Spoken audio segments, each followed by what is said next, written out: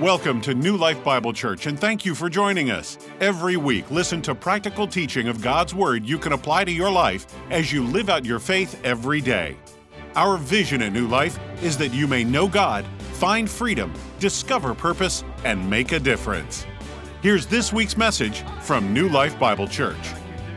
Today I will be taught the Word of God. I boldly confess my mind is alert, my heart is receptive, I will never be the same. I'm about to receive the incorruptible, indestructible, ever-living seed of the Word of God. I will never be the same. Never, never, never. I will never be the same. In Jesus' name, amen, amen. We thank you, Lord, for your Word. We thank you, Lord, your Word is the water that softens the clay so the potter can do his work. I pray, Lord, that your word, your seed falls on good ground today, Lord, that our hearts are pliable and can receive what you have for us, Father. And as it happened when Peter preached your word, that the Holy Spirit would fall upon those that hear it this morning. I pray that you use me to speak your words and not my own, and that I would be transparent in the midst of being a tool in your hands, Lord. We thank you for your word. Help us to be doers of it and not just hearers. In the powerful name of our Lord and Savior, Jesus Christ. Amen, amen. So I want to start with a little story. Some of you may have heard this story. I've used it in the past. But I want to read this story to you. It's called The Parable of the Fishless Fisherman Fellowship.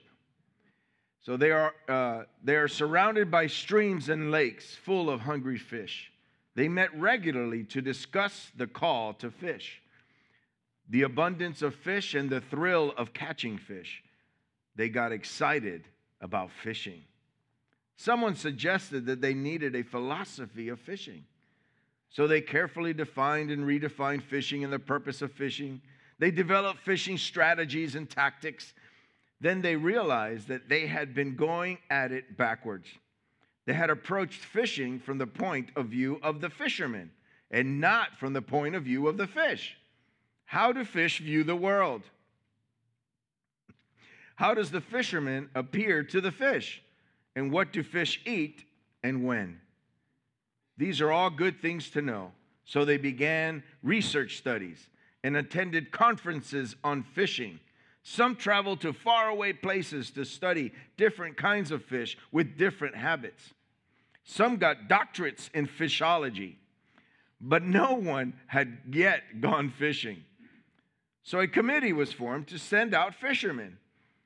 A prospective fishing and prospect fishing places outnumbered fishermen, and committee needed to determine priorities. So a priority list of fishing places was posted on a bulletin board in all of the fellowship halls. But still, no one was fishing. A survey was launched to find out why. Most did not answer the survey, but from those who did, it was discovered that some felt called to study fish, and a few to furnish fishing equipment, and several to go out and encouraging the fishermen. What with meetings and conferences and seminars, they just simply did not have time to fish. Now Jake, sounds like a fisherman, was a newcomer to the Fishermen's Fellowship. After one stirring meeting of the fellowship, he went fishing and caught a large fish. At the next meeting, he told his story and was honored for his catch. He was told that he had a special gift of fishing. He was then scheduled to speak at all the fellowship chapters and tell how he did it. With all the speaking invitations and his election to the board of directors of the Fishermen's Fellowship, Jake no longer had time to go fishing. But soon he began to feel restless and empty. He longed to feel the tug of the line once again. So he cut the speaking. He resigned from the board. He said to a friend, "Let's go fishing." They did, just the two of them, and they caught fish. The members of the Fishermen's Fellowship were many. The fish were plentiful, but the fishers are few.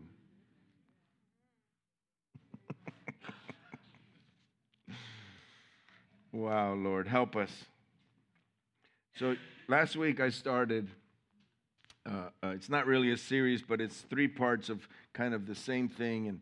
And I explained that we love these messages where it increases our faith, where we talk about healing, where we talk about how great our God is, and the hairs on the back of our neck stand up, and we shout, and we love those kind of services where they're encouraging.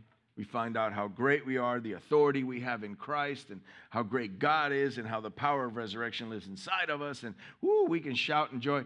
But as a pastor and a shepherd, we have to balance the meals of the sheep.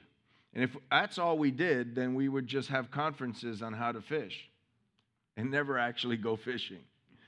So what we're doing over last week, this week, and next week is we're going to minister a word that's going to encourage you to go fishing. It's going to encourage you to do something with what you've heard and not just fill a pew or warm a chair. So what we believe around here is that if you're saved, you serve. And that serve part can be done in many different ways. But let's get into our message where we call it Signs of Life. And the body of Christ is the church. In 1 Corinthians 12 through 20, it explains that in detail. It says, "For as the body is one and has many members, but all the members that one body, being many, are one body, so also is Christ. For by one Spirit we are all baptized into one body, whether Jews or Greeks, whether slaves or free, and have all been made to drink into one Spirit. For in fact the body is not one member, but many. If the foot should say, because I am not a hand, I am not of the body, is it therefore not of the body? And if the ear should say, because I am not an eye, I am not of the body, is it therefore not of the body? If the whole body were an eye," that'd be weird, where would be the hearing? If the whole were hearing, where would be the smelling? But now God has set the members, each one of them in the body, just as he pleased. And if they were all one member, where would the body be? But now indeed there are many members, yet one body. What stands out to me here when I read this particular portion of Scripture is that God places the people in the body as he pleases. I always say that we're not the church. We're just part of the church. So we see, in our mentality, as members of a church, we see each other as a portion of the body. And this is the body, right? As you grow and you learn and you move around and you see, we're actually just part of a larger body. Because we may be the hand, and then the church down the street may be the foot, and then the other church may be the eye, right? But we're all the body of Christ, the church as a whole across the entire world. We are the body of Christ, not just us here. But it says that he places the people in the body as he pleases. And sometimes people visit and then they stick around and then, we're looking for a church. And sometimes what I do is I encourage them. I say, pray about where God wants you instead of where you want to be. Because sometimes where you want to be is not where God wants you. You think the clay wants to be, right? We're clay in the potter's hands. What is it? It has to beat down that clay and add water to make it softer, because the clay is usually hard, and to be able to mold it into something valuable, a vase. And I remember I think we were just at Rock Church for a short time, and they invited a guy that did that. He had a wheel, and he hit it with his foot, and the thing would spin, and he had clay, and he was ministering that scripture and talking about it, and he makes this beautiful vase. It's just tall and everything. I'm going, look at how he's doing that. It's perfect. Sometimes you see people do that, and the vase goes like this, and it falls apart, right? But he's like just perfectly, just with his tools and just putting lines into it, and you're like, wow, man, he does that for like 30 minutes or so, and then he pulls out this blade, and he goes, tunk, and he sticks it in the side, and the whole top end comes off, and he goes, I was making a vase, I'm only making a bowl. Right? He only used the bottom part. We don't know what God is doing with our lives. We just have to surrender into his hands to let him mold us. And sometimes that means allowing him to place us in the body where he wills. And that's why around here, when people are part of this local body for a long time and then they go to leave, we don't let them just leave. We always offer to send them because we're not the church. They don't belong to me or to us. They belong to God. You belong to him, not to me. That was the most freeing revelation I ever had as a pastor when I realized they're not mine. And sometimes we sit around in round tables and you hear the pastor say, "Oh, my people," and then when they get around to me, I say, "No, his people in my church." Because I'm not that the church belongs to me, because you could say my church too, because this is our church, right? The new wine is in the cluster, not in the big grape anymore. But we are placed into the body as he wills. Ask him where he wants you, right? So to be sure that something is alive, it must have what we call signs of life. So a body is alive. The church of Christ is alive and breathing. It's not a dead thing. Now, some of you may say, "I've been in places where it was very dead," as have I, right? Somebody asked me a question the other day about the Methodist Church, and they were asking about what they believed, or if they were a good church, and I was like, it all depends. Because I worked for the Methodist with Halifax Urban Ministries with the homeless, and the pastor that oversaw that entire ministry, which I'm still friends with today, is a man of God, loves the Lord, baptized in the Holy Ghost. Hey, Spencer worked with me there, and I'm still friends with Pastor Troy, and he pastors a Methodist church in Jacksonville. And then I was friends with another Methodist pastor in Port Orange, and he was baptized in the Holy Ghost, spoke in tongues. They would anoint people with oil in their services and everything, yet they were Methodists. And then you go to other ones where they're preaching something, and you're going, "Oh my God, where did they come up with that?" So it all depends, which one you're talking to. But they too are part of the church. They too are part of the body. And some of them you go to and you're sitting and you're like, wow, is this really... You spend an hour there, you punch in, you punch out, and you leave. That's not why we gather. I'm going to take a side road here. We come to church, we have a wrong mentality about what church is. We come to church, and we come here because we want to receive something from God. Okay. We want to hear a word that encourages us. Okay. We want to sense his presence. We want people to pray for us. Okay, I get all that. But this is not where you come once a week to experience God. You experience God the other 6 days, and you celebrate what happened over those 6 days on this day.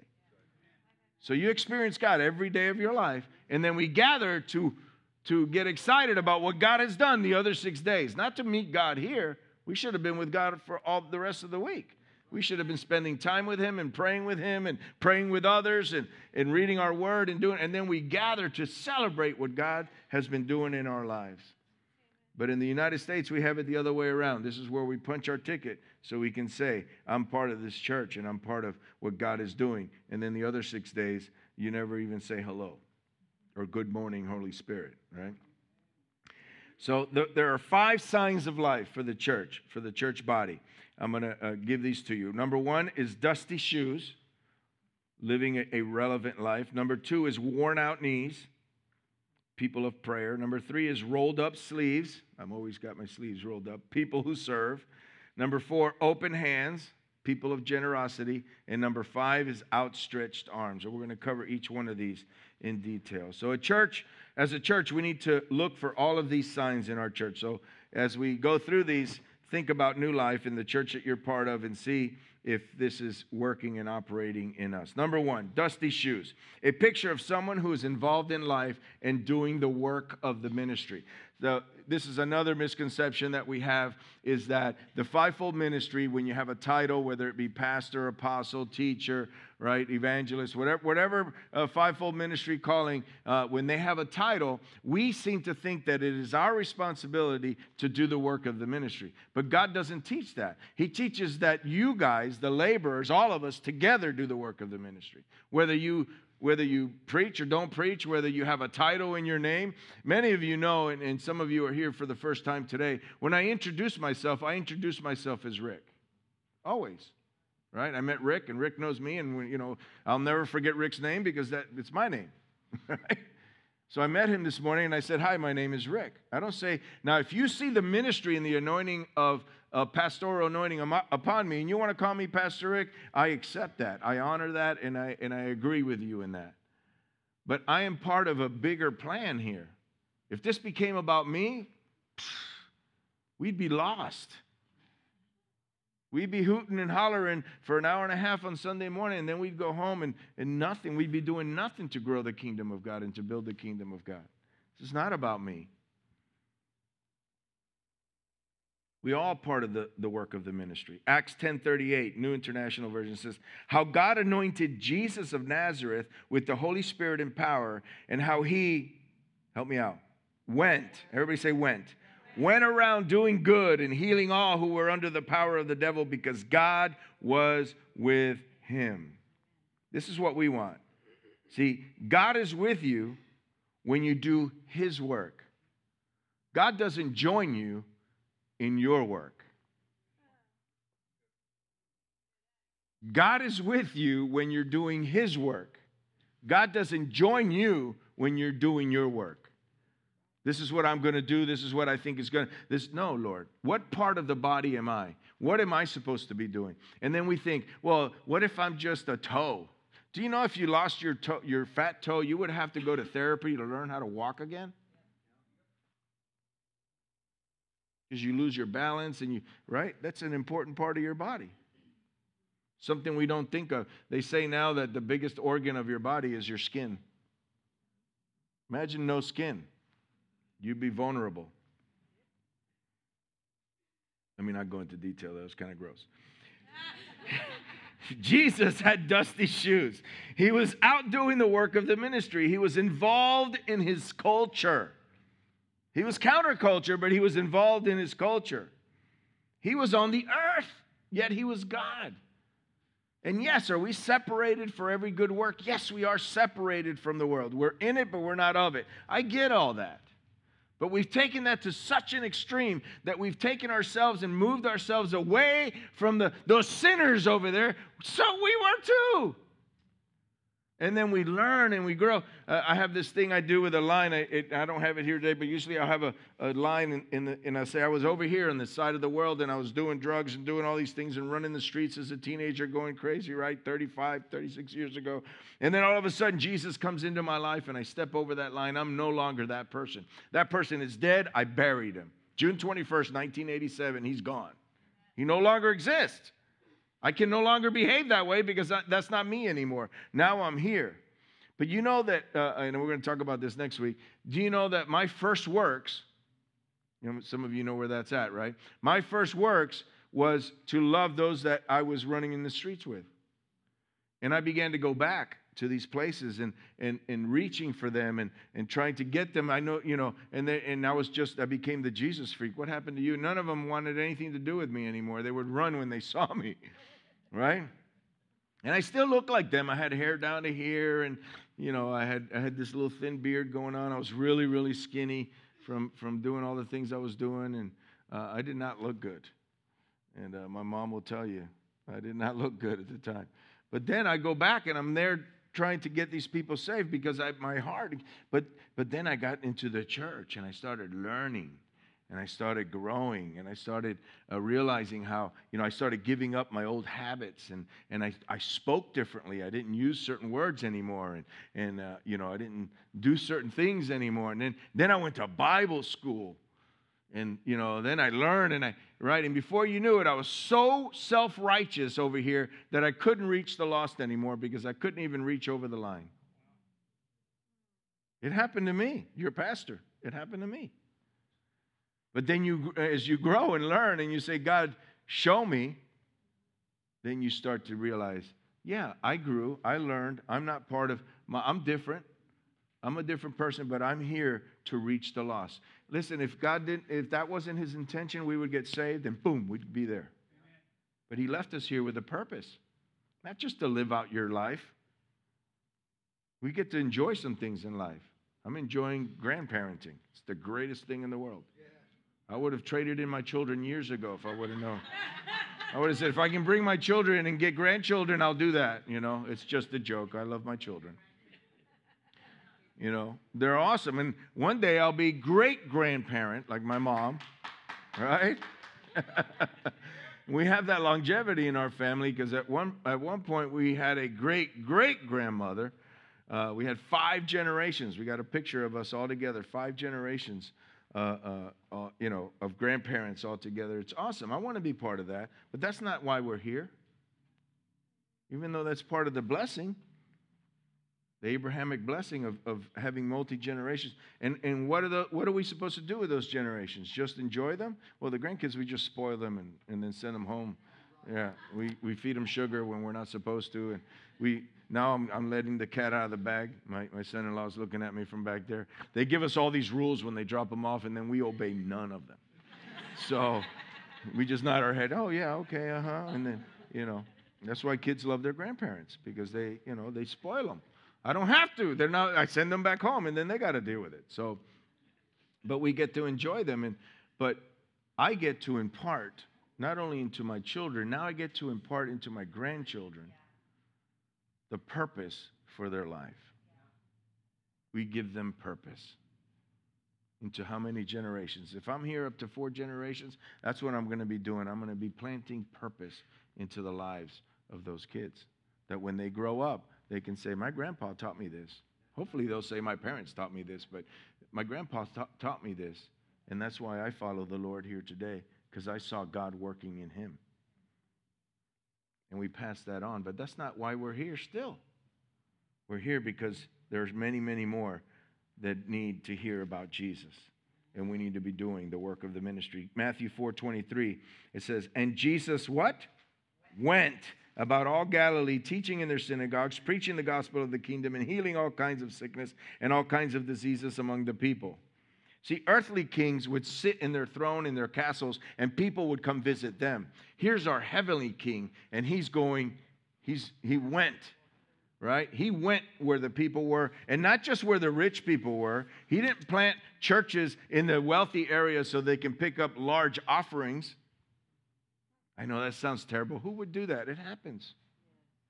It happens. I've met in pastors' conferences, I've met with pastors that out of their own mouth, and this is their calling and what they feel they need to do, but out of their own mouth have said, we run our church like a business. I was like, how could you do that? That's not why we're here. This is not a business. I've had a business. I know how to make money. I chose this because I love you, and I love God. And I love people. And the greatest reward is going to be when we get up there. And we can say, I affected somebody's life, and that's why they're here. When I get up there and see Johnny, I'm going to say, hey, man. He's going to say, man, I'm here because you led me to Christ. Jesus went. So the church, being the body of Christ, should embody these attributes. They are the signs of life. See, in Jesus' prayer for the saints, he passes the baton to the church that we also would have dusty feet. In John 17, which is, in John 17, I call that the Lord's Prayer. I know we like to say Matthew 6 is, but John 17 is where Jesus actually prays. He prays for himself, he prays for his disciples, then he prays for the world. He has 3 parts in that prayer. And in John 17:18, it says, as you sent me into the world, he's praying to his Father, I also have sent them, say that's me, into the world. See, Jesus was the example for us to go into the world.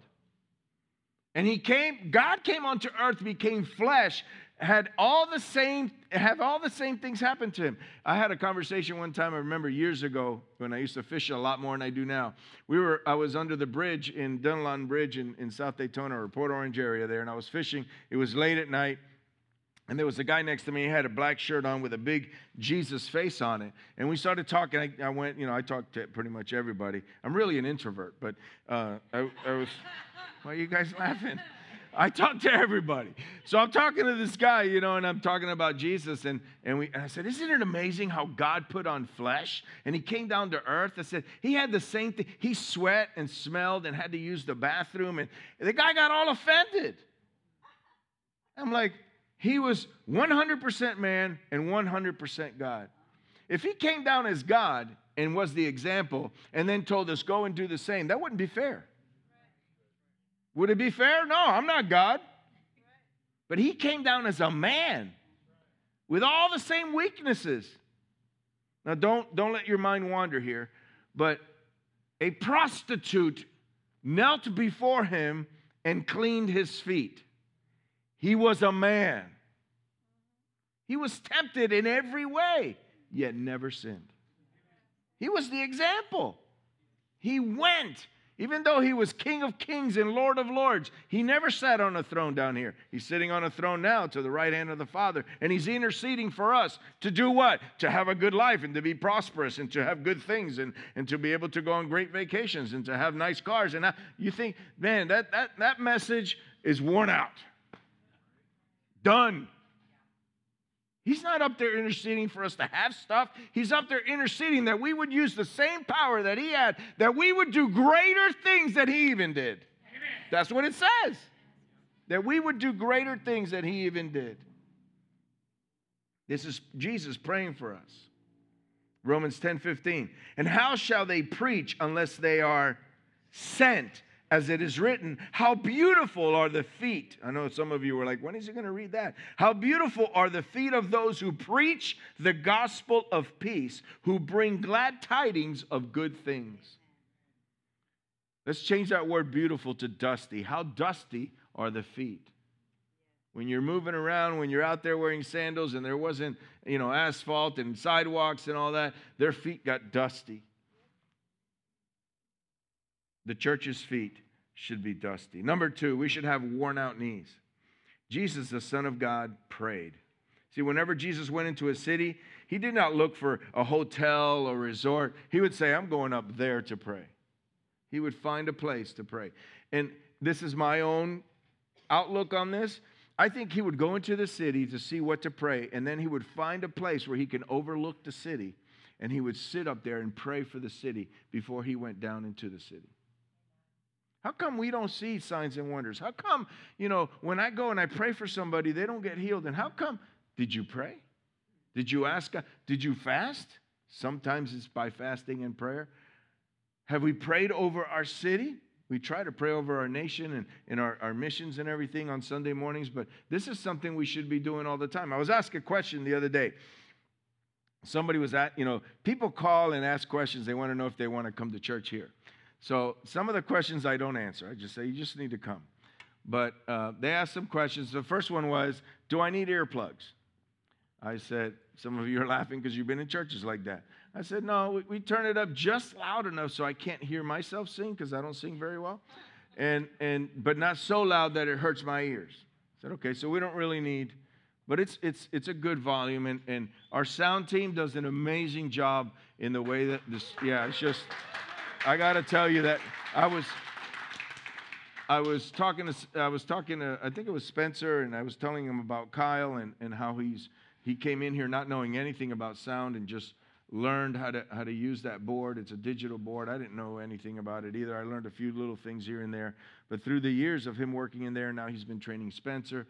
But there's a sound that or the sound team is responsible for.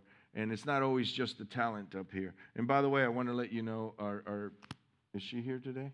No. So our pianist hurt her arm, and that's why she hasn't been here for a couple of weeks. So that's why she hasn't been there. But and while I say that, if you are talented and you do play an instrument, we would love to have you be part of the body. And let me get there. I'm not there yet. We're at worn out knees. I'm getting excited because I want to get to some of these parts. But Mark chapter 1, verse 35, Mark's with us today. He wrote this. So now in the morning, having risen a long while before daylight, he went out and departed to a solitary place, and there he prayed. Mark 6:46. And when he had sent them away, he departed to the mountain to pray. I love the mountains. I'll go up there and pray anytime. Luke 6:12. Now it came to pass in those days that he went out to the mountain to pray and continued all night in prayer to God. Jesus died on the cross praying to his Father. He wasn't complaining. He wasn't, this hurts. That. He was praying to the Father for the people that placed him on that cross. Wow.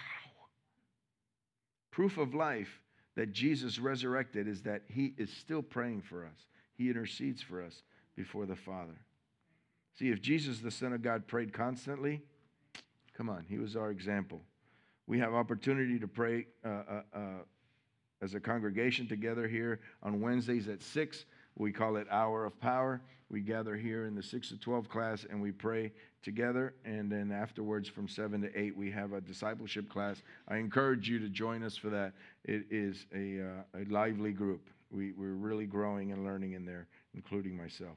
Number 3, rolled up sleeves. That's why I always roll up my sleeves, so I buy these shirts that have these little designs in them, so it looks cool. Rolled up sleeves. John 13, 1 through 17. I'm going to give you a lot of scripture. I know some of you roll your eyes at me sometimes, but some things just have to be in context.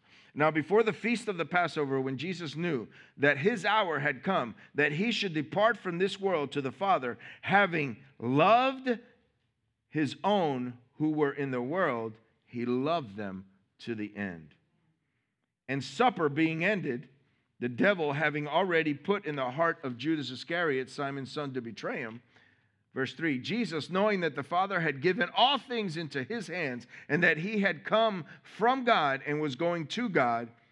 See, knowing this, he knew that knowing this himself was not enough. He had to convey this to the disciples. And how did he do that? He gave them this great sermon. He spoke these wonderful words, right? He didn't. He rose from the supper and laid aside his garments, took a towel and girded himself. After that, he poured water into a basin and began to wash the disciples' feet and to wipe them with the towel with which he was girded. That's all he was wearing, by the way. Then he came to Simon Peter, and Peter said to him, of course, Peter, Lord, you're washing my feet? Jesus answered and said to him, what am I doing to you? You do not understand now, but you will know after this.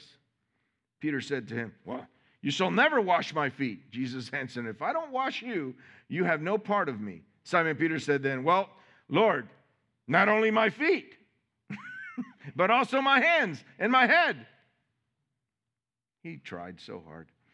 Jesus said to him, I identify with him. I've been pulled into the pastor's office and stuff when I was younger, and because I was just like Peter.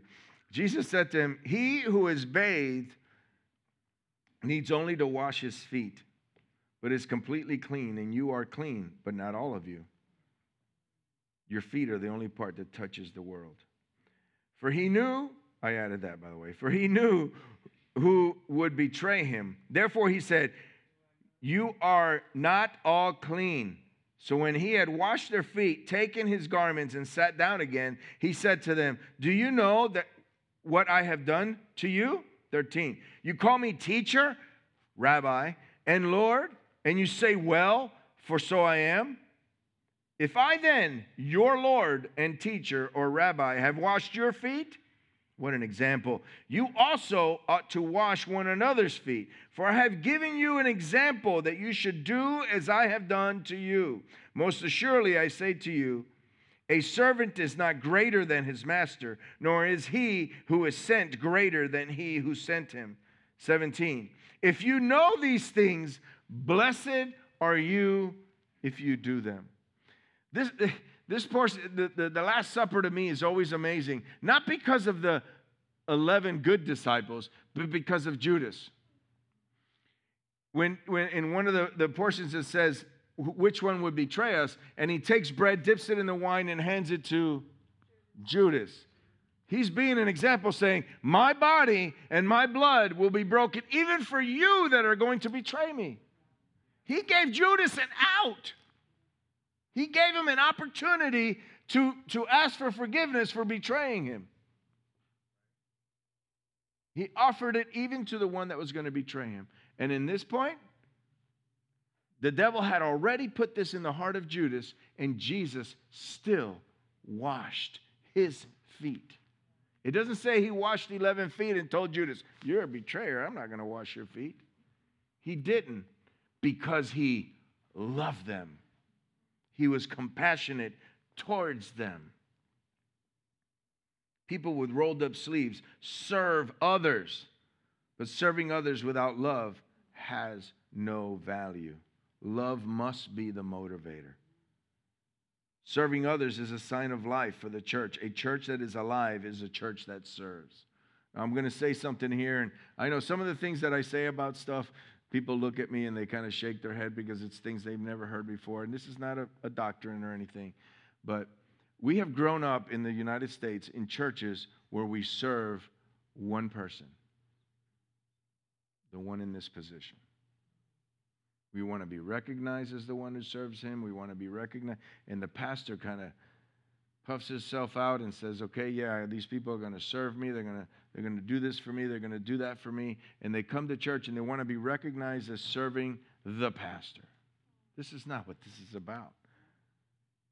The Lord, Savior, King of Kings, Son of the Almighty God, washed the feet of the disciples. They called him teacher. They called him rabbi, right? They called him, he was the one. And yet, he washes their feet. This position here of pastor, a shepherd, I learned this at Rhema. It was one of the first classes I took in the first semester. One of our teachers comes in, and he's got one of those things that you use to cook with or barbecue with, an apron. Thank you. He had an apron on, and he had a towel over his arm, and he walks in, and he goes, how many of you want to be pastors? And, you know, all these young kids out of high school are like, yeah, I want to pastor a church, and I want to be the guy. And I'm looking around going, you guys are crazy. You have no idea you're putting a big, huge target on your back, you know? But I'm sitting there thinking, I just want to go back to doing children's ministry the way I was before. That's all I wanted to do. That's why I was there. So he's standing there and he says, well, when you get the title, know that this is what that title means. All it does is make you a better servant to God's people. That's all it does. It doesn't make me authoritative over the church. Do I have some authority? Yes. I make some decisions and I do things before the eyes of God.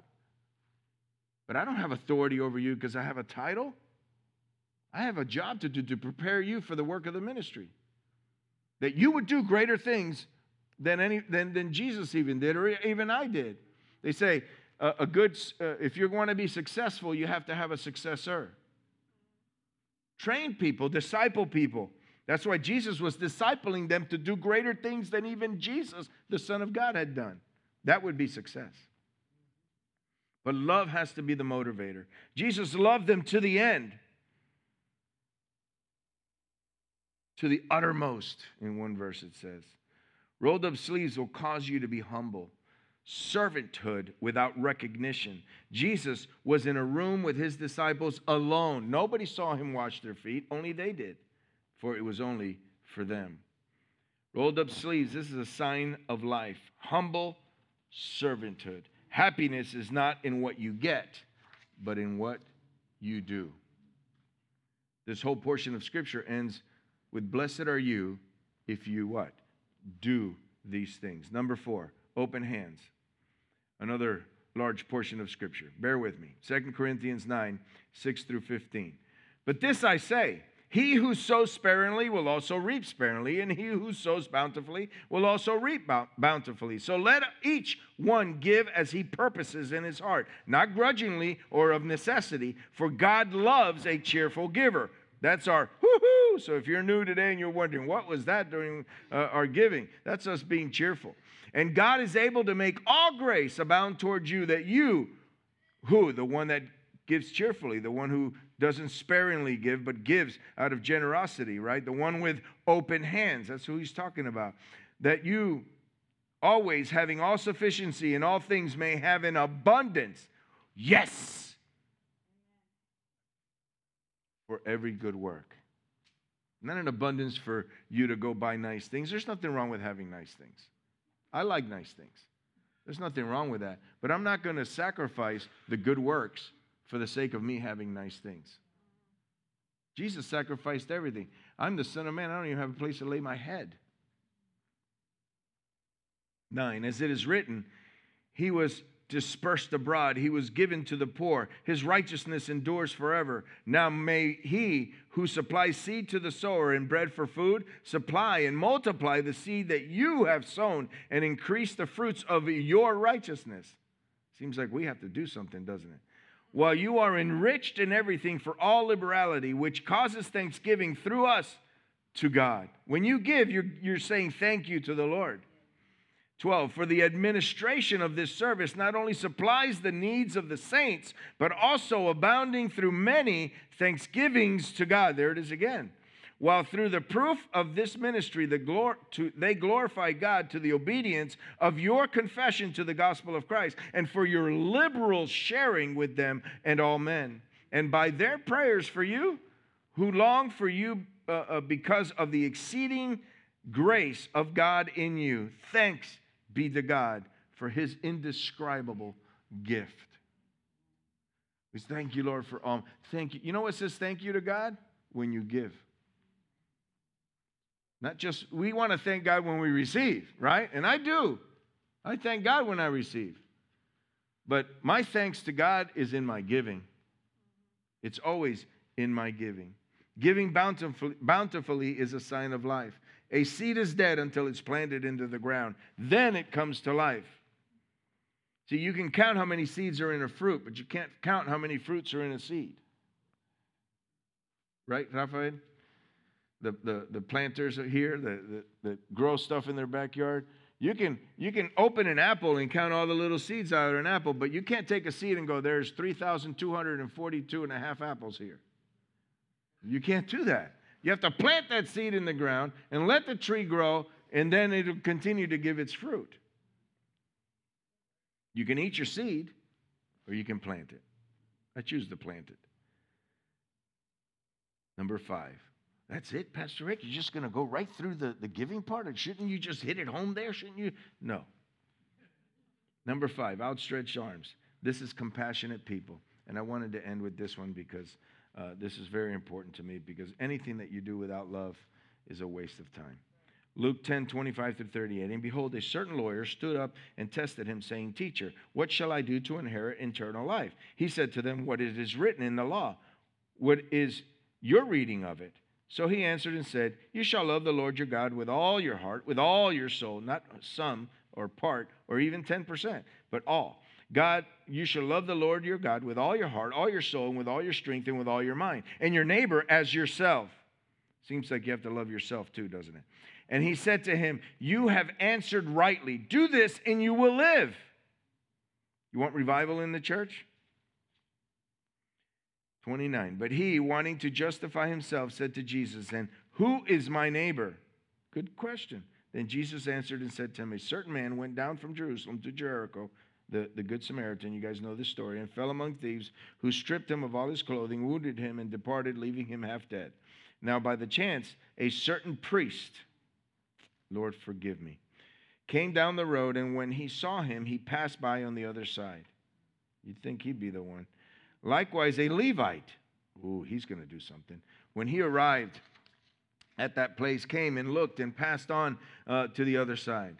Well, he didn't do anything either. But a certain Samaritan, a half-breed, those who were looked down upon, that people were racist towards these Samaritans, as he journeyed, came where he was.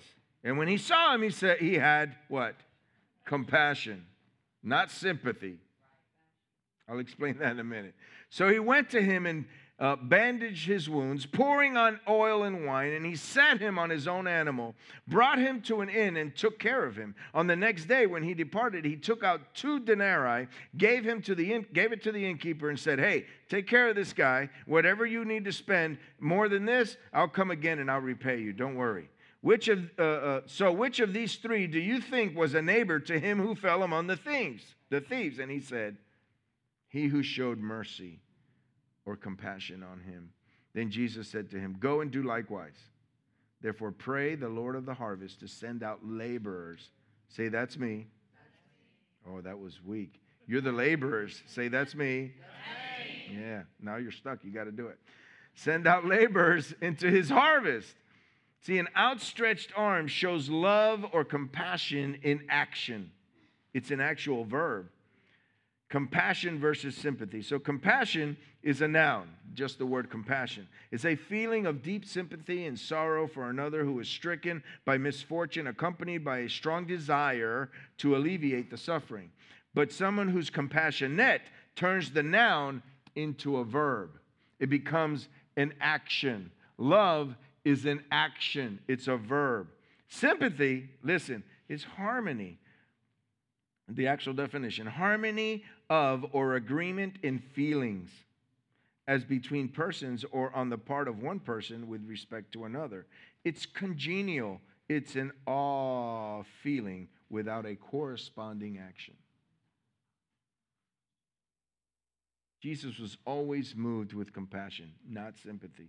He not only felt the people's pain and suffering, he was moved to do something about it. It seems that he spent his whole ministry life searching for the sick, for the hurt, for the suffering. You would think he's the Son of God. He's going to go to the temple. And he did at times, but it was usually to slap him around a little bit. But he would go to the temple to where the scribes and the Pharisees and the rabbis were, right? But most of his ministry was in Matthew 9.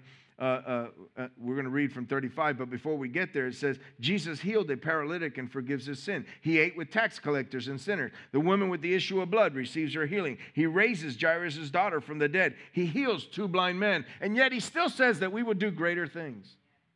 We're in awe of the things that Jesus did.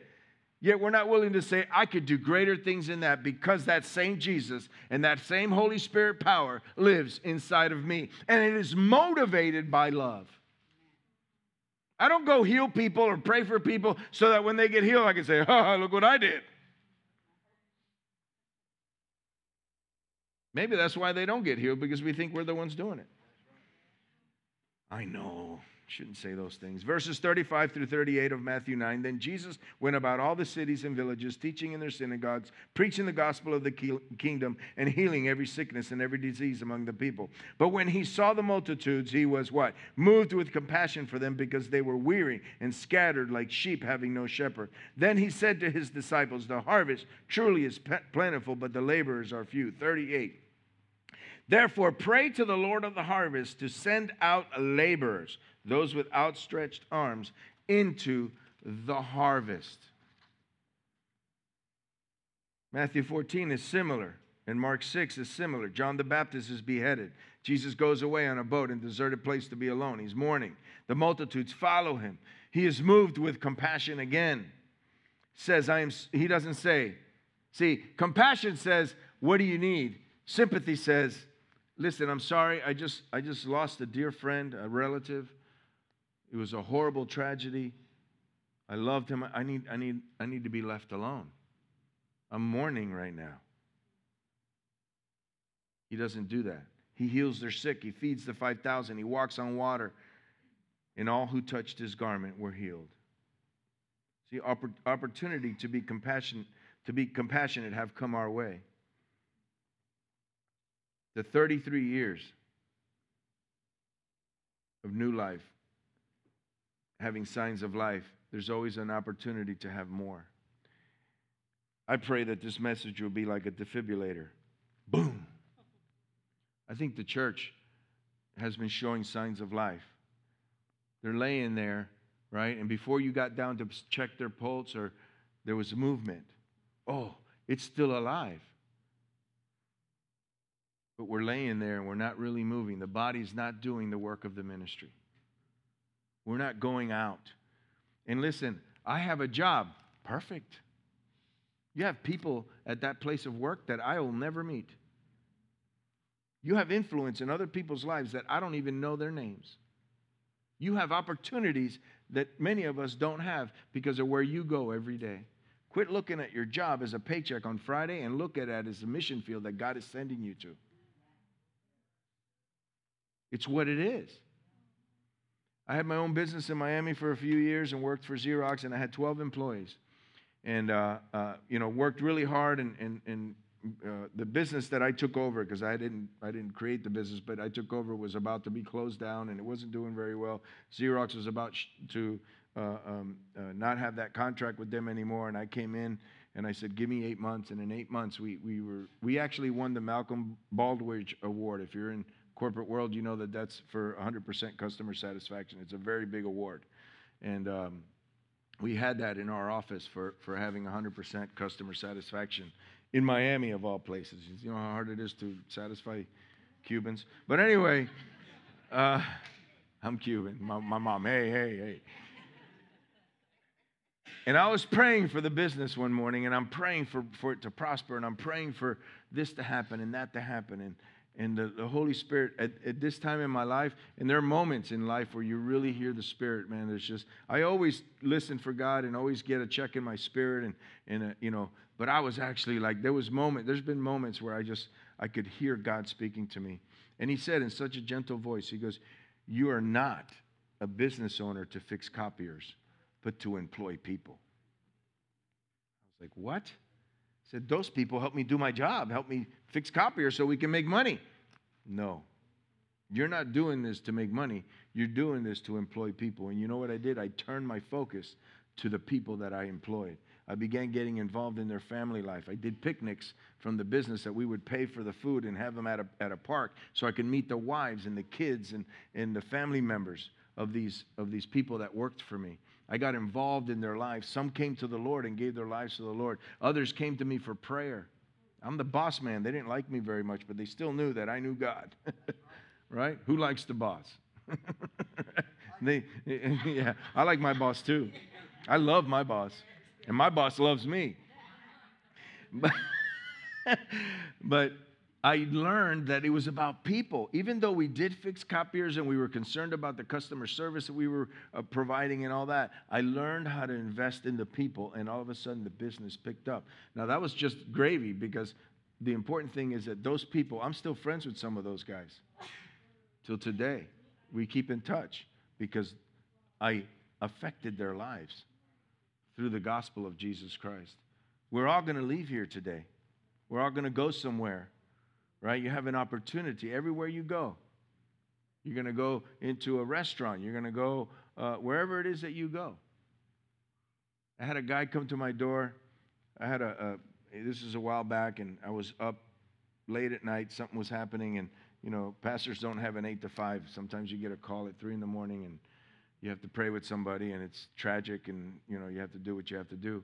So I had a rough night. So the next day I was trying to take a nap, and this solicitor came to the door. And he would not give up, man. He kept pounding on the door and pressing the button. So by the time I got to the door, I was pretty frustrated. And I opened the door, and my first words out of my mouth was, "Did you not read the sign at the entrance of our neighborhood? No solicitors." And right behind me on the door, my wife hung this thing that says, "Love always wins." And you know what that guy did? He didn't solicit. He reminded me of the sign. That's good. Love always wins. And I said, "You're right, man. I just had a rough night, and, you know." And I said, love always wins, and know that that's there because we want people who walk up to our home to know that God loves them. And he happened to be saved and all that, but I was not a very good testimony coming to the door. But then I realized here's an opportunity to talk to somebody just because something was hanging on our door. And I didn't know my wife hung that there. I wish I would have known.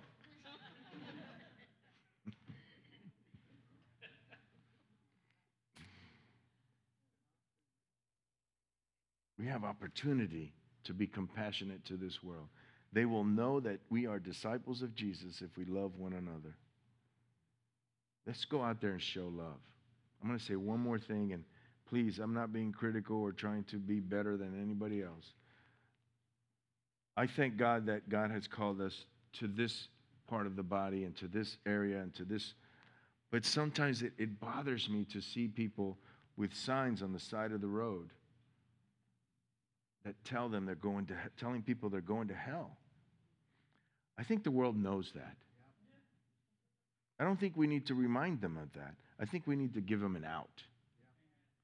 That Jesus loved them just like they are. I've had conversations with some of those people. I've pulled over and parked and came over. I said, "Oh, this is awesome that you're doing this, you know," and I'm being sincere. How many people have actually given their lives to the Lord? "Oh, we just plant a seed. Nobody's really, you know." And I'm like, you're yelling at them and you're telling them they're going to hell. And I said, the gospel is good news. Who doesn't, in the world we live in, who doesn't want to hear good news? It's almost an oxymoron. Good news.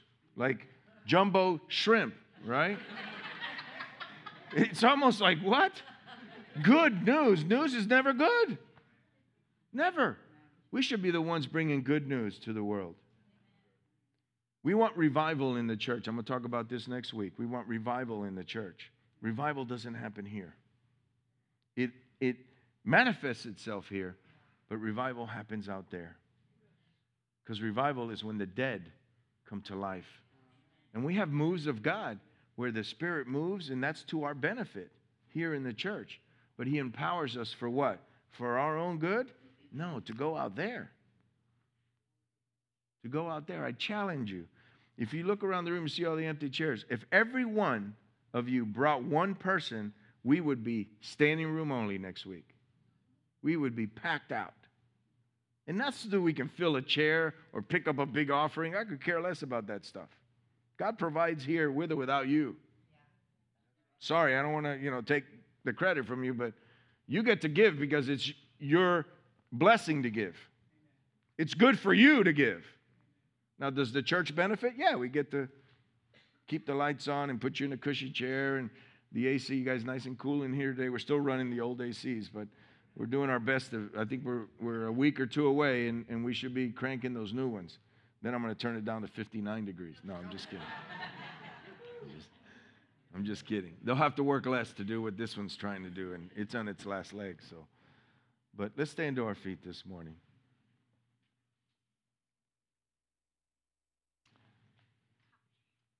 Thank you, Lord. We love you, Father. We praise you. We just thank you that you've entrusted us with your world that you created and with your people that are out there lost. So our prayer this morning, as we read twice today, that we would pray for laborers into the harvest, Lord. I'm standing before the laborers, that they would do the work of the ministry without a title, without any of that, Lord.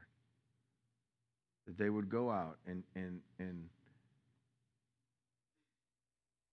take every opportunity that comes their way to show your love and compassion towards others. I thank you, Lord, that that's what says, that love covers a multitude of sin. It is the goodness and love of God that leads people to repentance. That's what your word says. Help us to be loving and good to those that are lost. Help us to be patient. Help us to love our neighbor like we love ourselves, Lord. Help us. I pray, Lord, that this word would be something that we do and not just hear. So, Lord, I bless them now and empower them as Jesus did with his disciples, that the Holy Spirit would empower them to go into all the surrounding cities and areas here, Lord. They all live in different places and work in different places. We send them now, Lord, into our community, Lord, to win the lost. I know, Lord, that revival is coming in this end-time harvest because many are going to come to the knowledge of Jesus Christ as their Lord and Savior because of those who have heard this message today. With your permission, Lord, I release them.